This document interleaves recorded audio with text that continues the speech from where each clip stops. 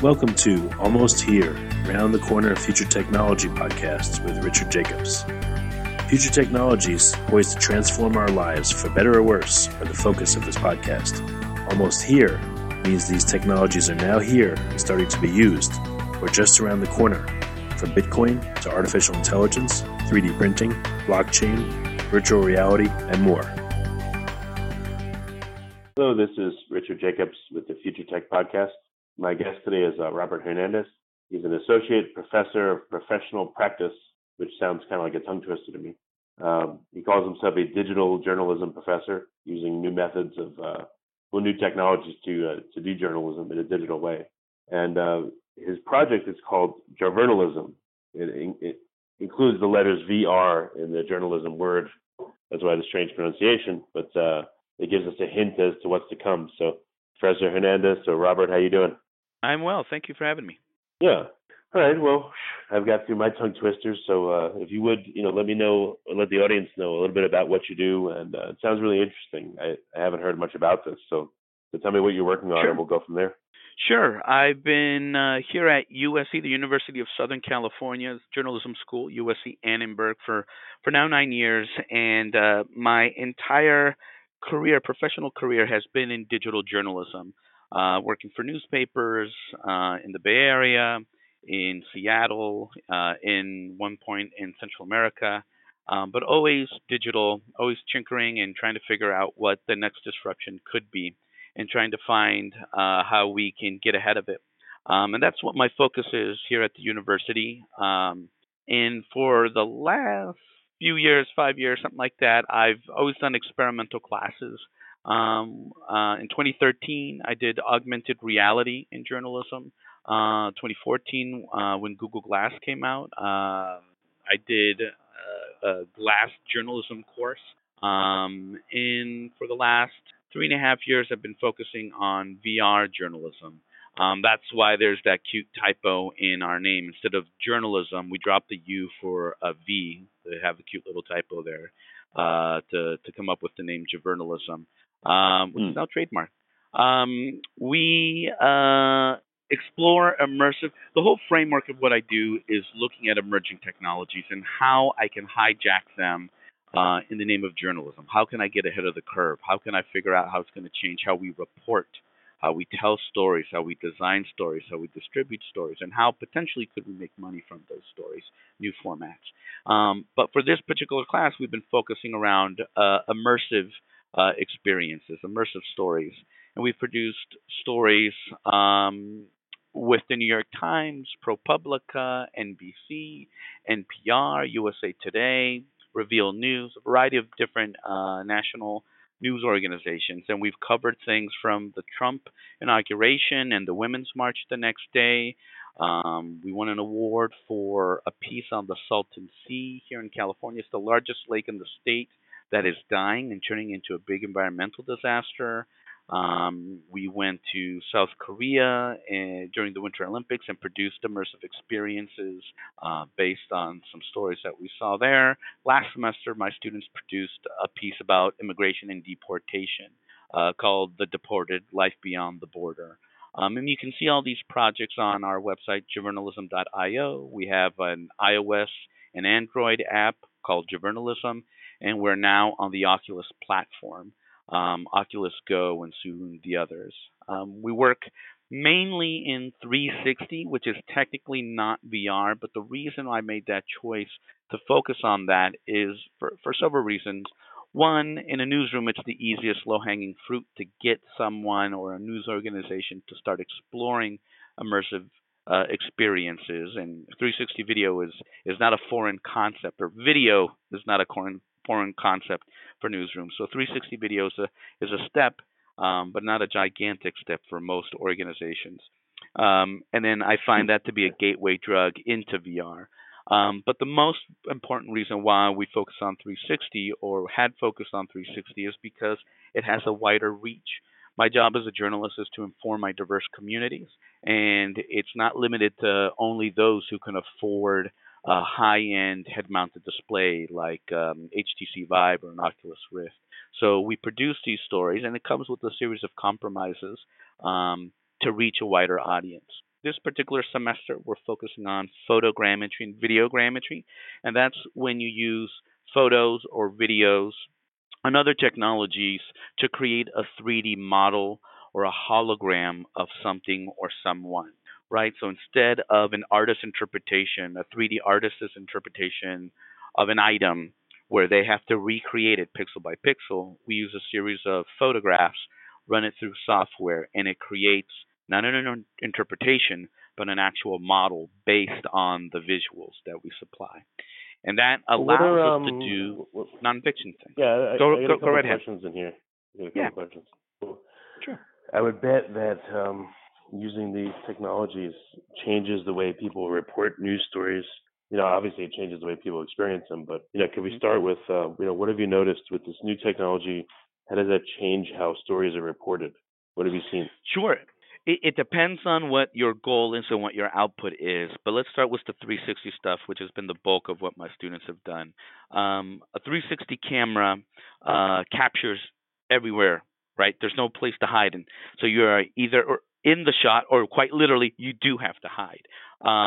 So that changes the framing and the composition of a story, which changes how you interview someone for that story.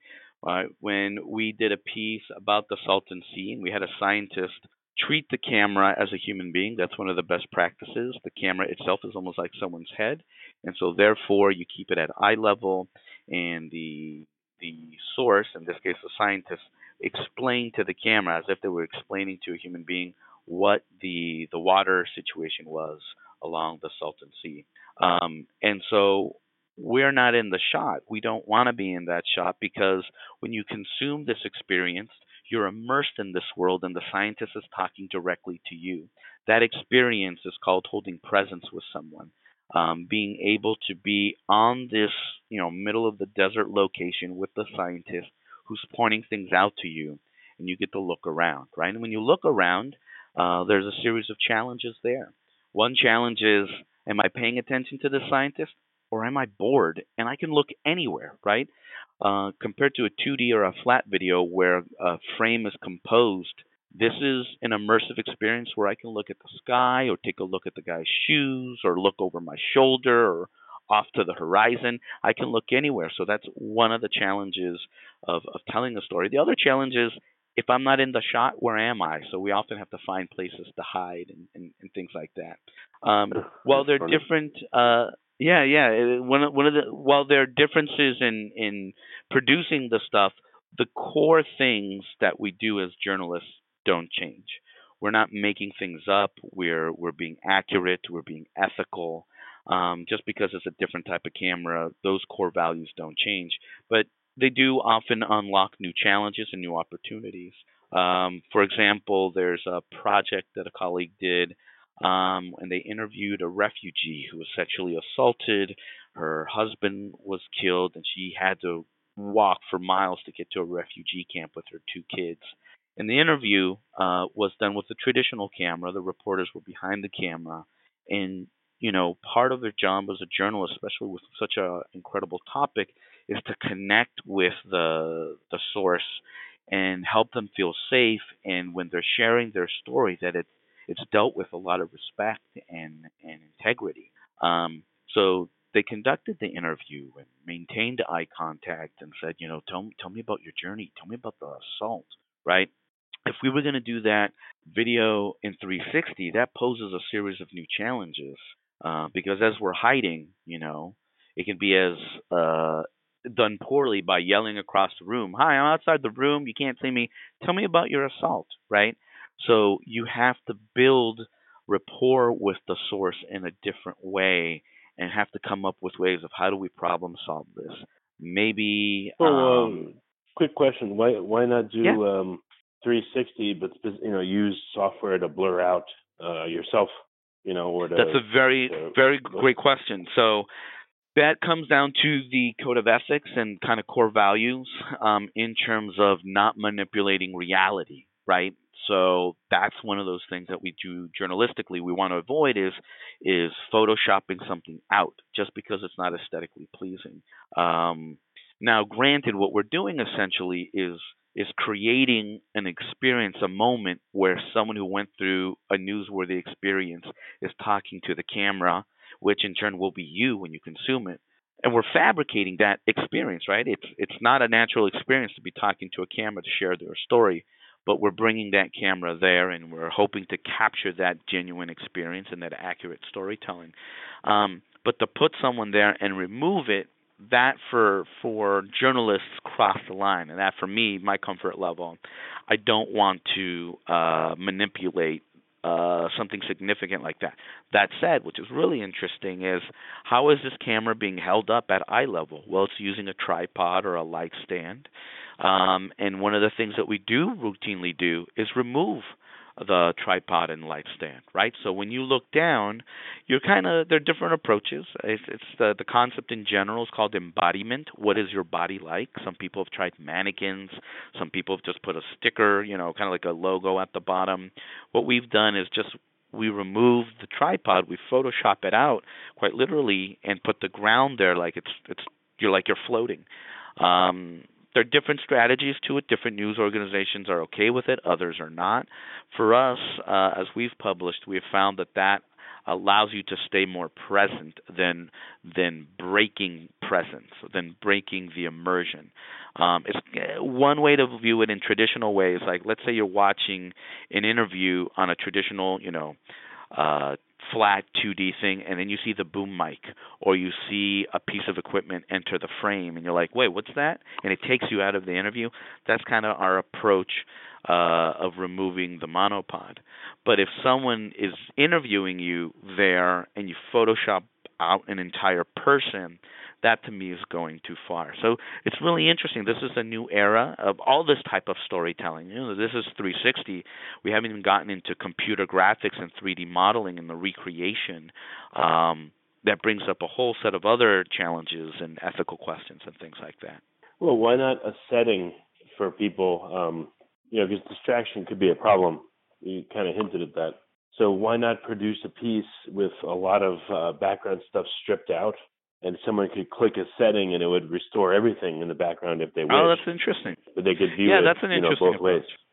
Yeah. So there are different philosophies and different approaches. And for me, I look at this camera as like something new and an opportunity to kind of problem solve, but also to do it quickly, on deadline, and within budget, right? So the focus of my work here at the university and with my students is to produce best practices of these emerging technologies, these possible disruptions, but do it in a way that is affordable.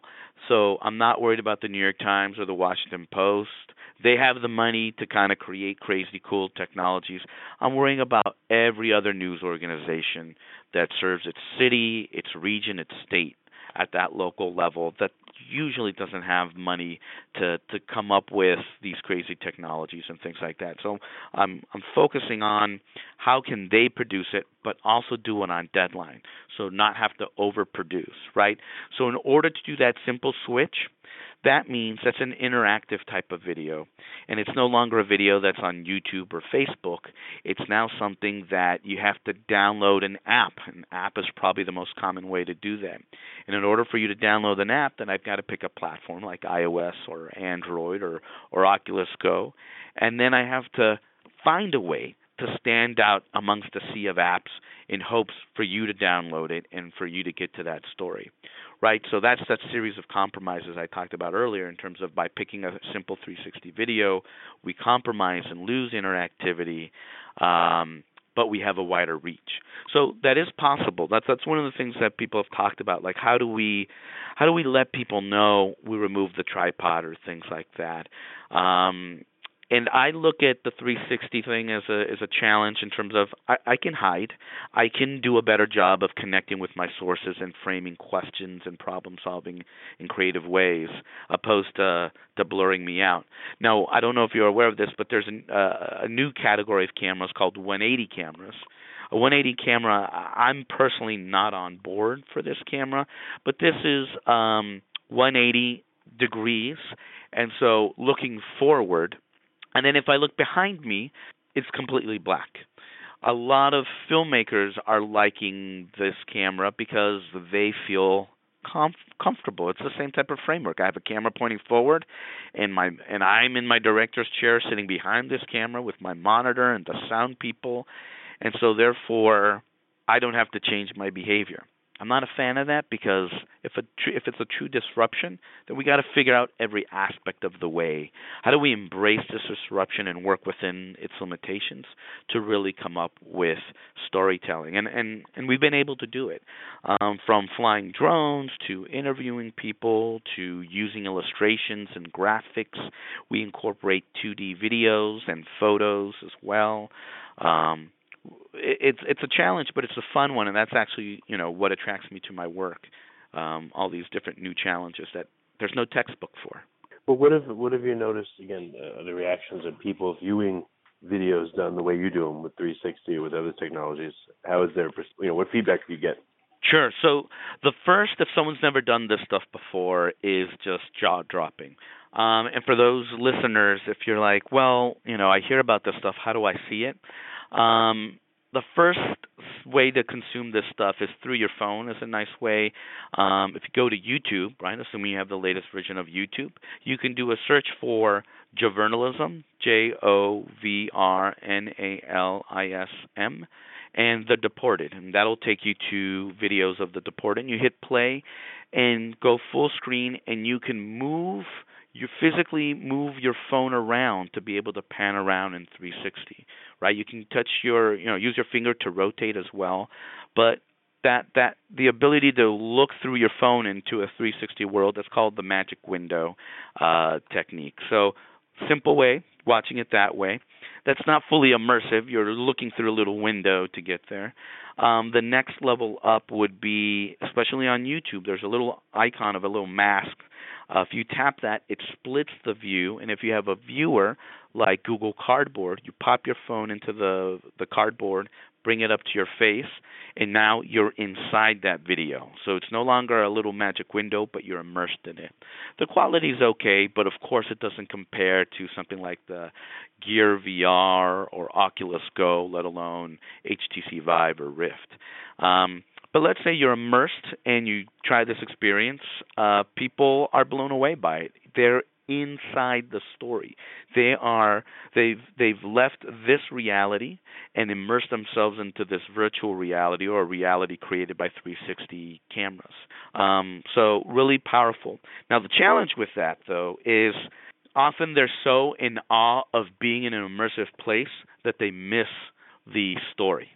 So I have to find ways to hold your attention and to keep it to tell you a compelling story. So if you look at this narrative of VR, a lot of stuff has been very gimmicky, and people are learning how to tell a story. What we've done, especially with The Departed, we've tried to get it visually compelling, taking advantage of the technology, even though it's not full VR, but it's 360, but then telling you a really compelling story. And the feedback we've gotten with our latest project is that.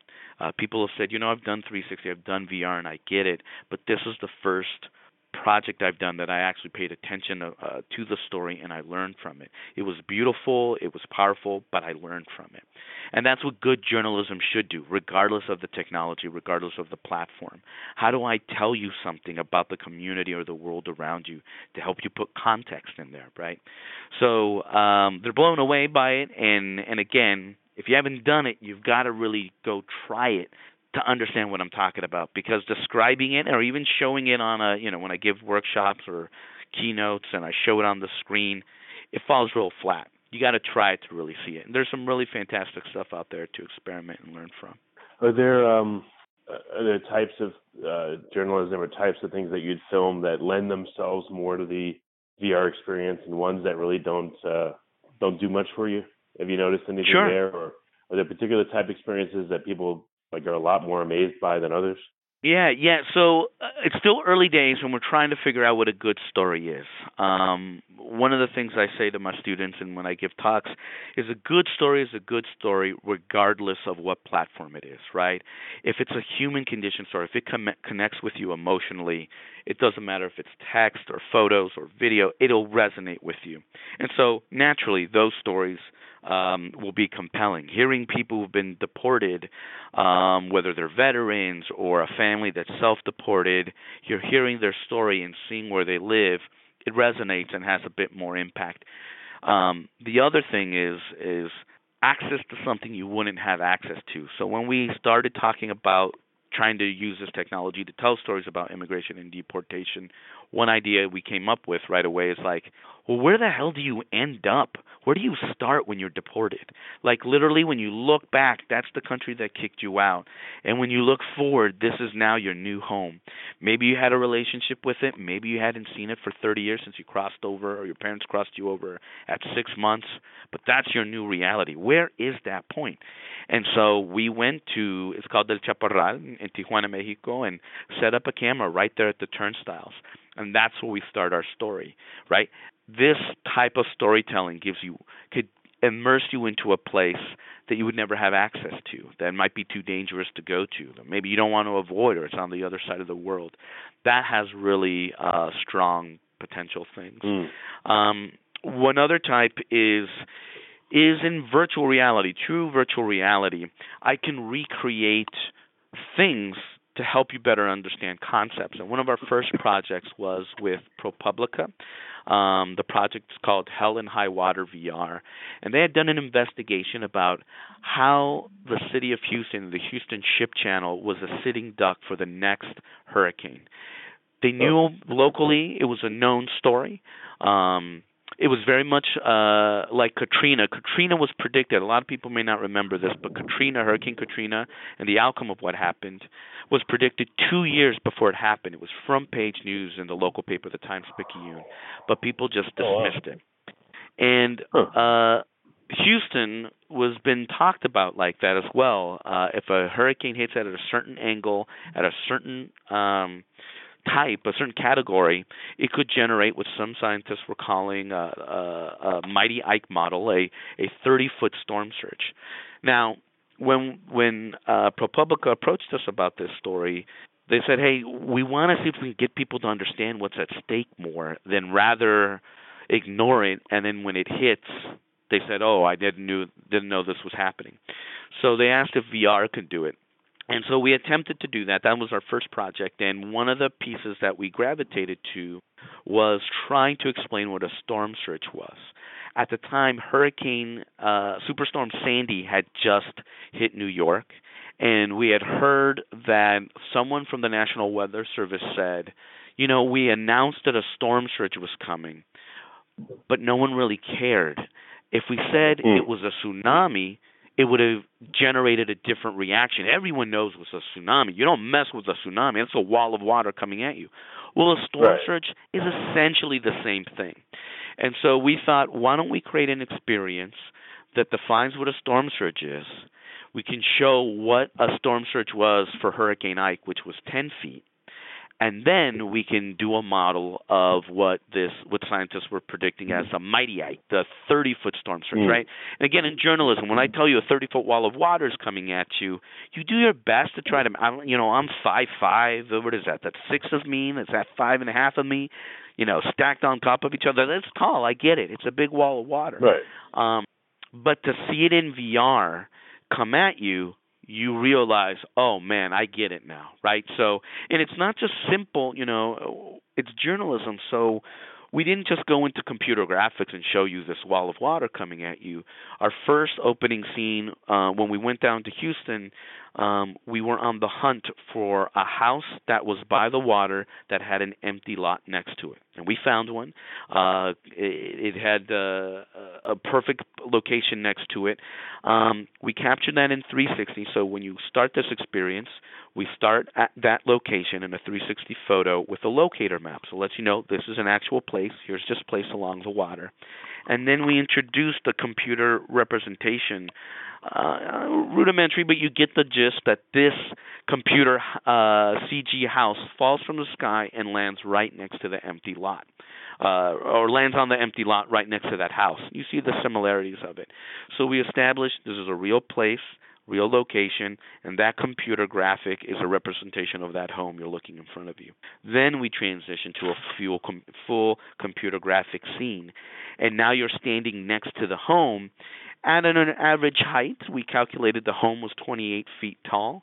And so you get that home, that base of reality, as your reference point as you see a 10-foot wall of water come to you, and you say, oh, you know what? It goes right above the stilts. This house could survive that. That's not too bad. Okay, I get it. That's tall.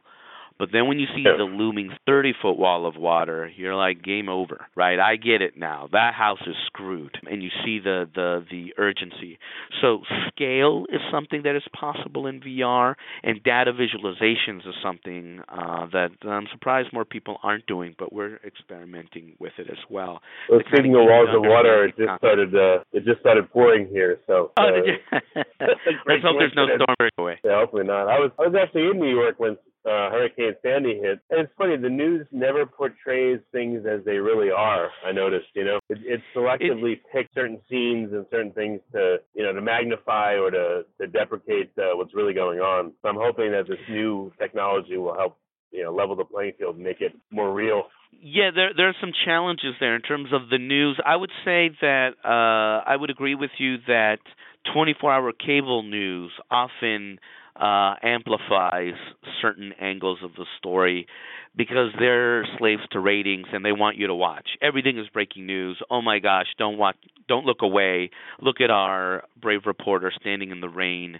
They're slaves to pictures. Newspapers and radio stories, in my opinion, are more on point, more accurate in how they depict the events. So I would say judge the journalism industry more towards that than non-breaking news or fabricated breaking news that you often see in all types of 24-hour network news channels. But right. Funny that you should say that challenge of not fabricating. Here in this medium of virtual reality, I can create anything. And my guide is journalism and the code of ethics associated with that. But someone who is not interested in journalism or is interested in manipulating people can easily fabricate something. And one of the interesting studies, or many studies that you'll look into this space, when someone is immersed in another world, they believe things a lot more readily. There's a really fascinating, simple, brilliant experiment called the rubber arm test, which, the researchers have this ridiculous-looking arm. They lay it in front of you. They don't hide the fact that this is a rubber arm. It's not real. But what they do is they block your real arm from view with a piece of cardboard and put the rubber arm on the other side of the cardboard so it's in your field of view. And what they begin to do is they, in sync, touch your real hand and the new rubber hand in front of you. And almost instantaneously, your body adopts that rubber limb.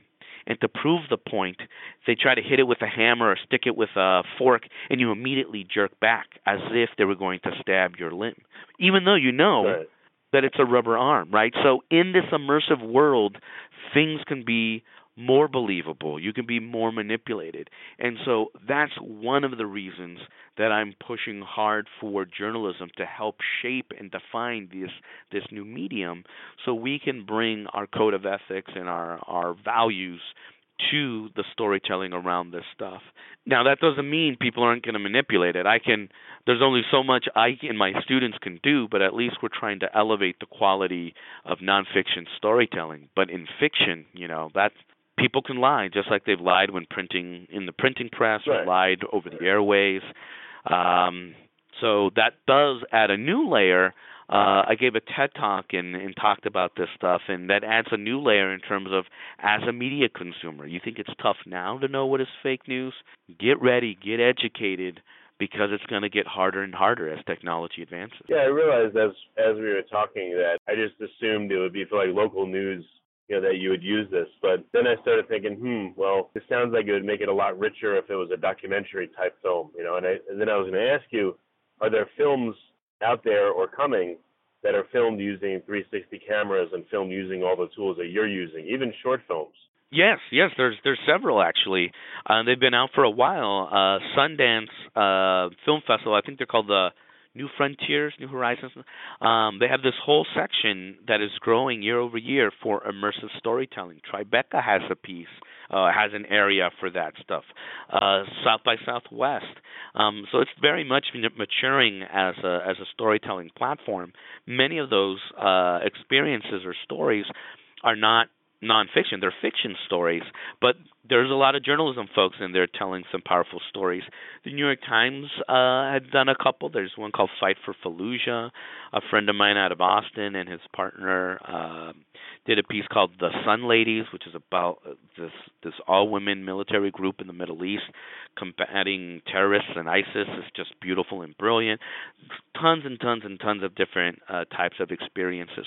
One really fascinating one that is fiction, but very much influenced by nonfiction, is something that came out a year or two ago called, oh dang, I just blanked on it. It came out of Tribeca. Hold on, I'm going to Google it. If this makes for great podcasting.